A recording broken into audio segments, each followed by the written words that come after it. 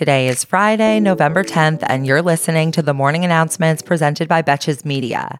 I'm your host, Sammy Sage, and the Morning Announcements is your daily 5-minute breakdown of the headlines that isn't afraid to take a side and roast the most consequential reality show there is, our government. It's been a long week, so we're going to keep today's episode short. Israel has agreed to daily 4-hour humanitarian pauses in fighting, though the possibility of a multi-day stoppage or a formal ceasefire is reportedly off the table right now. According to U.S. National Security Council spokesman John Kirby, the Israelis had committed to announcing each 4-hour window at least 3 hours in advance, and that Israel is opening up a second humanitarian corridor for civilians to flee Gaza. In the meantime, negotiations continue in Qatar for a larger release of the approximately 240 hostages that Israeli officials estimate are currently being held by Hamas and other militants in Gaza.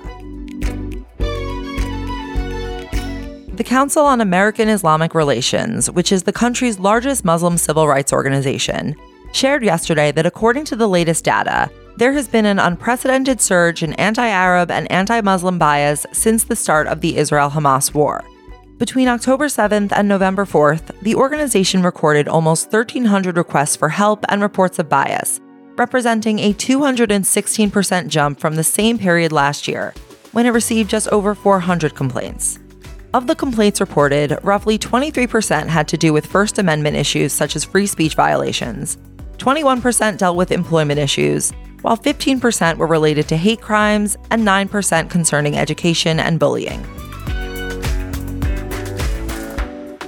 Democratic Senator Joe Manchin of West Virginia announced yesterday that he will not seek re-election to his Senate seat in 2024, calling it one of the toughest decisions of his life that he made after, quote, months of deliberation and long conversations.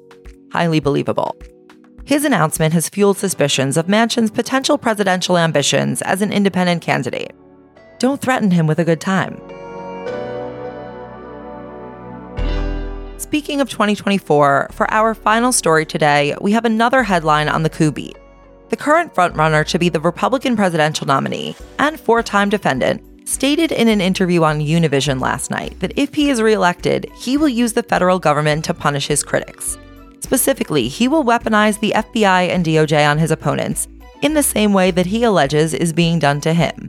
Meanwhile, Trump has reportedly told associates in private that he also intends to prosecute officials at the FBI and DOJ.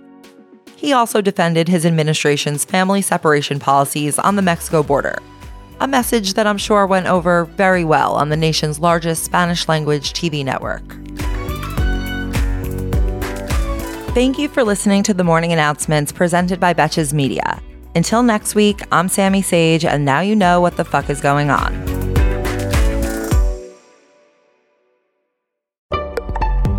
Betches.